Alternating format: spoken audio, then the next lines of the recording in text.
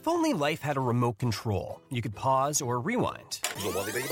Well, life doesn't always give you time to change the outcome, but prediabetes does. Take the 1-minute risk test today at doihaveprediabetes.org. Brought to you by the Ad Council and its prediabetes awareness partners.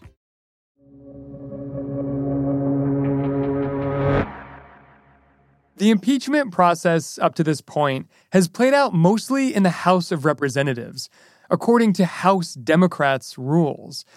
The White House has refused to participate, but this week, that all changes. Hear ye, hear ye, hear ye. All persons are commanded to keep silent on pain of imprisonment, while the Senate of the United States is sitting for the trial of the articles of impeachment exhibited by the House of Representatives against Donald John Trump, President of the United States. The Senate's impeachment trial begins in earnest this week. House Democrats will make the case that Trump should be removed from office. They allege the president abused his power in seeking an investigation into his political rival Joe Biden, and that he obstructed the House investigation. But senators will also hear Trump's defense for the first time. With the opening of the Senate's impeachment trial, Trump's lawyers will take center stage. They'll have the opportunity to defend Trump, his conduct, and his presidency to the Senate and to the American people.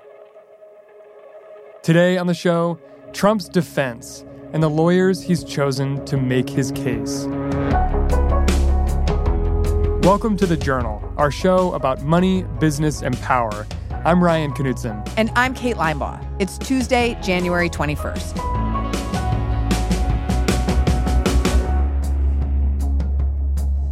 This week's Senate trial will be the first time the White House officially defends itself in Congress against impeachment. But outside of Congress, President Trump has been defending himself for months. President Trump has said everything you could think about impeachment. Mike Bender covers the White House. He's attacked this from every possible angle you can. He's attempted to frame his phone call with the president of Ukraine as the perfect call, and that call's at the heart of the impeachment, because the House says the president was withholding foreign aid in exchange for an investigation into Joe Biden. I call it a perfect conversation because it was totally appropriate, very good, and everybody's saying it. He's also attacked this as nothing more than a political gambit from Democrats who are trying to, in the president's construct here, trying to remove him from office so they don't have to face him again in 2020. I'm leading in the polls. They have no idea how they stop me. The only way they can try is through impeachment. Again, that's a point that is disputed by most every Democrat. And he's also been willing to give several scenarios about how he wants this to play out in the Senate trial. He has said he wants this immediately dismissed. He has said he wants a very quick trial. And he has also said he wants a very long trial in which he can call a list of very controversial witnesses. I'll do whatever I want. Look, we did nothing wrong.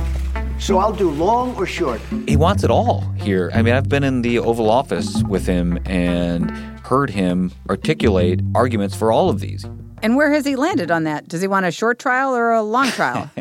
Well, at the end of the day, it's not really up to him. It's up to the 100 members of the Senate and more specifically the 50-some members of the Republican majority to set the rules of this. Setting the trial's rules was the first order of business when senators convened this afternoon. Up for discussion was whether the Senate would even consider the House's evidence. They probably will. And how they might handle new witnesses. There's even the possibility that the Senate could vote to dismiss the impeachment charges altogether. But whatever the next few days looks like, it's clear the president wants more than an acquittal.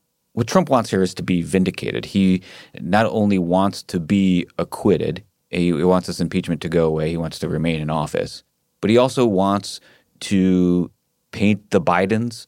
You know, Joe Biden's a Democratic presidential candidate and in a lot of polls the front runner.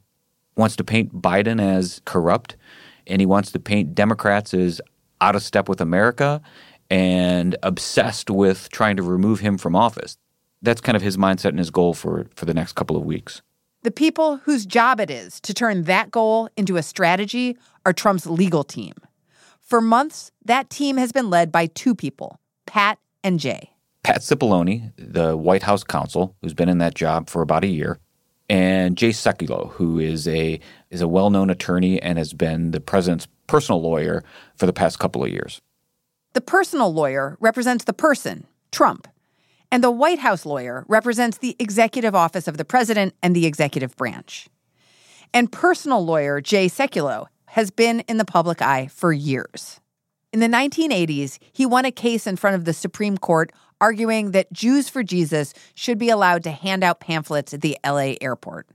Ever since then, he's been a prominent attorney for the Christian right. And he brings media chops.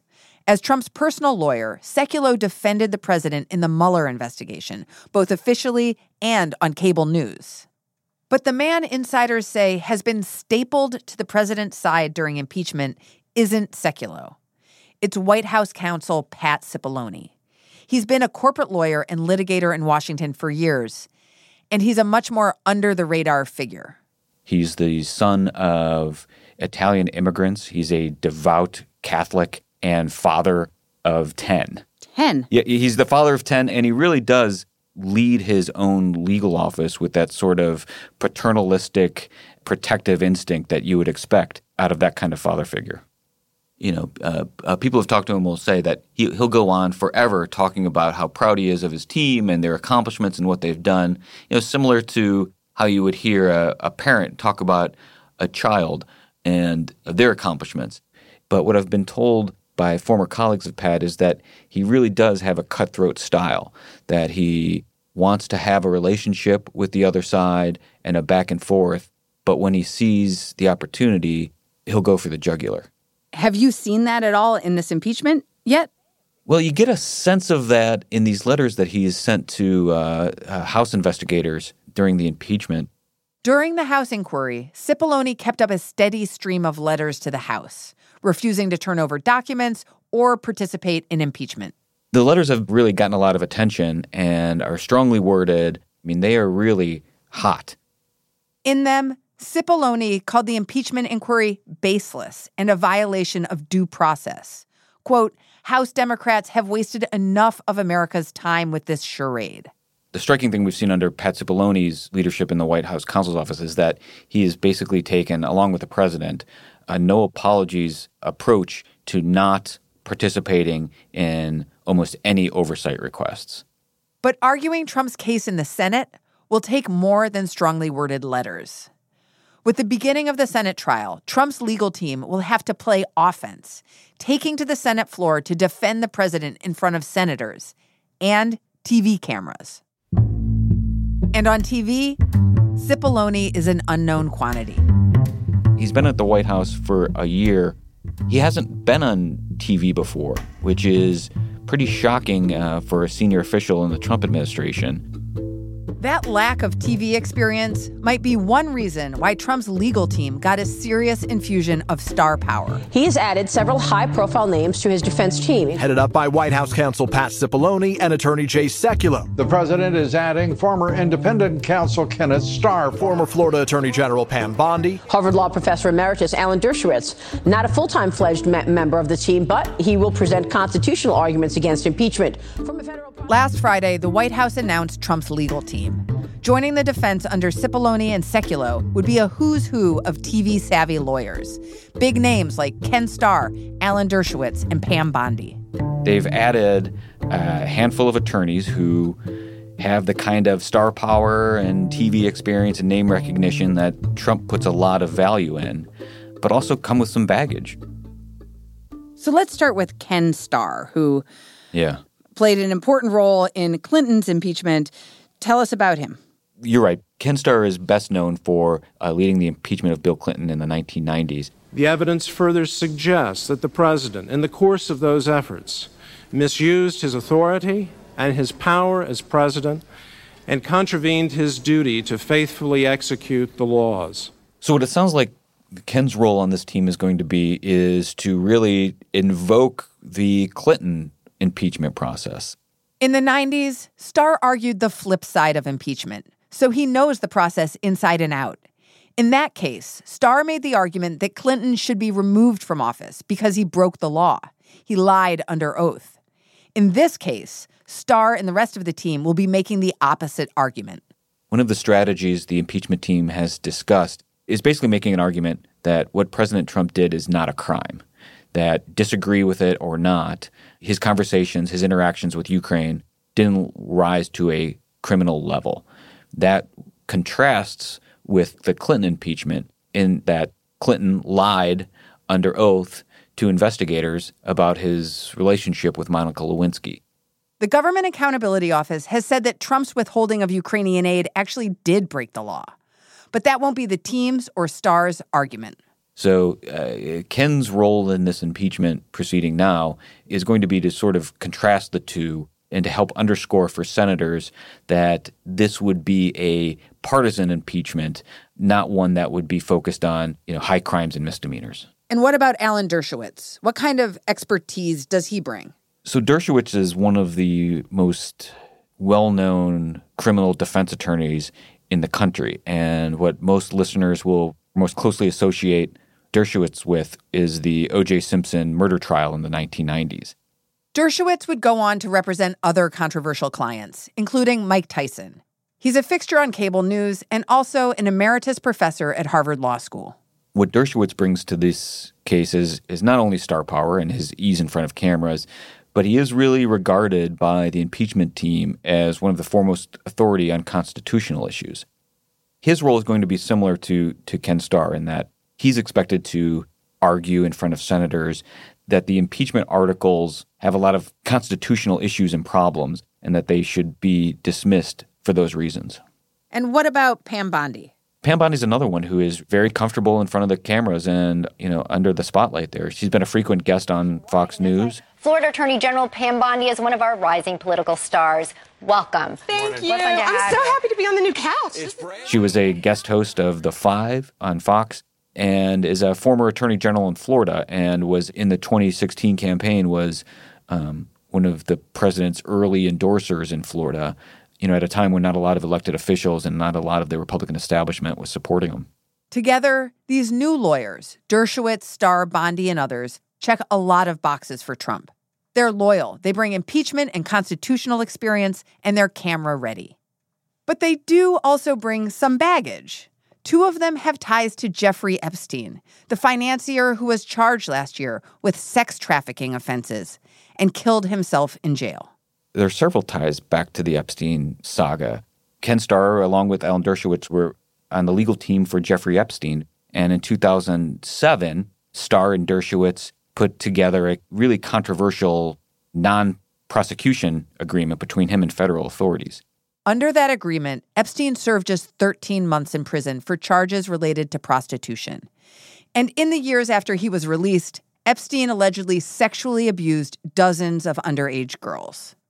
Dershowitz has become personally wrapped up in this too. Dershowitz right now is facing a defamation suit filed in April by a woman who said she was not only a victim of Jeffrey Epstein, but that she was forced to have sex with his friends, including Alan Dershowitz. I never met her. I never saw her. I never met her. I never heard of her. It's a totally made-up story. Now, Alan Dershowitz has countersued for defamation and has said her accusations are fabricated and baseless. But the White House has made the calculation that they're willing to deal with that. Right. So despite the baggage that these lawyers have, Trump chose them for a reason. What do you think that is? Well, it shows that the president is not only considering the jury in the Senate, the 100 senators who are going to have to vote on whether to remove him from office or not, but that he's also considering winning the court of public opinion. While Pat Cipollone doesn't have a lot of experience with TV cameras, these other folks are much more comfortable and, despite some controversies, should be able to articulate a strong case, the case that the president wants to hear, to not just the senators, but the American public. Coming up, how Trump's lawyers are making that case to the American public and to senators. That's after the break.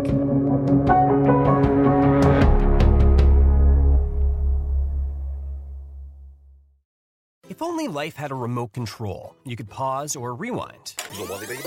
Well, life doesn't always give you time to change the outcome, but prediabetes does. Take the 1-minute risk test today at doihaveprediabetes.org. Brought to you by the Ad Council and its prediabetes awareness partners. Welcome back. Both the House Democrats and Trump's legal team will make opening arguments in the coming days. They're expected to begin Wednesday. But this weekend, we got a preview of those arguments. Trump's legal team delivered a brief that was over 100 pages. Its first sustained defense of the president. What the Trump White House is saying here is that, A, Trump did nothing wrong, and B, we shouldn't even be talking about what Trump did because the House process was so flawed and so partisan that it presents a clear and present danger to the Constitution, even by talking about it. What does this document tell us about Trump's legal strategy going into the trial? It shows that the president's team is very focused on satisfying two masters here. One is the 100-member Senate, and the other is an American public that will be tuning in and out of these proceedings over the next couple of weeks. So let's slow down and dig into each one. First, how are they trying to appeal to the Senate? There are big chunks of this legal brief that focus on the precedent of previous impeachments, all two of them, which did include a criminal violation. The big plank of the legal argument is that there's no alleged criminal violation here. The House Democrats haven't been able to find one and aren't alleging one. That's the main thrust of the White House argument. And a body like the Senate, which is at its heart a sort of small c conservative institution, not all that excited to make big changes and more comfortable with small incremental steps, are they willing to take the step of removing a president without a criminal violation? And in the Constitution, the bar for impeachment is treason, bribery, or other high crimes and misdemeanors, but it doesn't have to be a literal crime, like a in the criminal code kind of crime. Yeah, that's right. I mean, I'm no constitutional lawyer. I just kind of play one in my day job. But even the White House attorneys aren't willing to say that the Constitution requires a criminal violation. What the White House attorneys are relying on is the precedent of previous impeachments. So that's how they're dealing with the Senate. How are they trying to appeal to the public? There are pieces of this where they do get away from legal theories. It does get away from legal citations, precedents, and Supreme Court opinions, and more toward a political argument that would maybe have a little more resonance with the American public. And a lot of this, I think, in this brief is these attacks on Adam Schiff, the House Intel chairman who's led much of this probe. I would jump to page 74 in this brief where there's citations of the Washington Post fact checkers, how many Pinocchios Adam Schiff got for saying different things. And what this will do is raise doubts about Chairman Schiff and the process the House Democrats have underway. But as far as Pinocchios from the Washington Post go, Trump has earned quite a few more than Schiff. Today, the Senate discussed giving both sides as much as 3 days to present their opening arguments. After that, senators will be able to ask questions, and then they'll debate whether to introduce new evidence or witnesses, which could prolong the trial. And in the Trump team's brief, they made it clear that's not what they want. They're gunning for something short. This White House legal team wants this over quickly. They've come around from being very enthusiastic about wanting to call witnesses to now they just see their jobs as winning acquittal. And the quicker they can do that, the better. And if enough senators agree and say they will not have witnesses, the entire impeachment trial could be over as soon as next week. That would allow Trump to move on from impeachment and on to another challenge, getting reelected. That's a bigger jump ball right now.